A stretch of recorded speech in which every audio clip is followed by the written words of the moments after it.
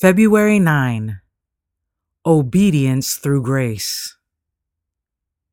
For by grace you have been saved through faith, and that not of yourselves.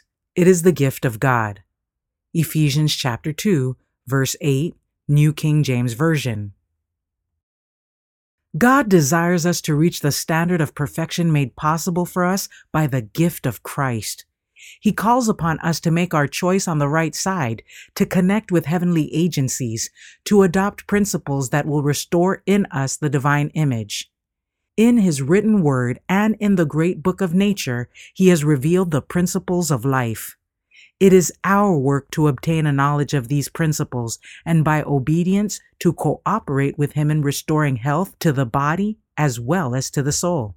Human beings need to learn that the blessings of obedience in their fullness can be theirs only as they receive the grace of Christ. It is His grace that gives men and women power to obey the laws of God. It is this that enables them to break the bondage of evil habit.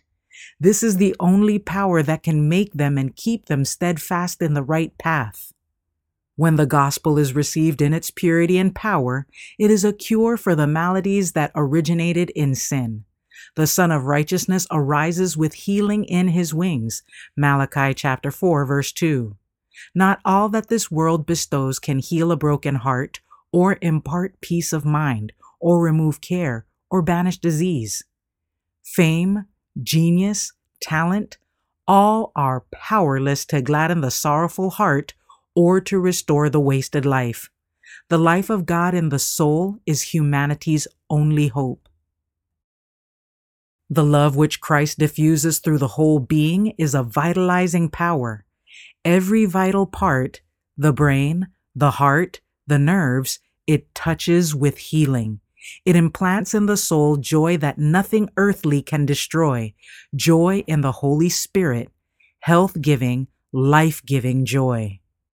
Although for ages sin has been strengthening its hold on the human race, although through falsehood and artifice Satan has cast the black shadow of his interpretation upon the Word of God and has caused men and women to doubt His goodness, yet the Father's mercy and love have not ceased to flow earthward in rich currents. If human beings would open the windows of the soul heavenward in appreciation of the divine gifts, a flood of healing virtue would pour in. The Ministry of Healing, pages 114 to 116.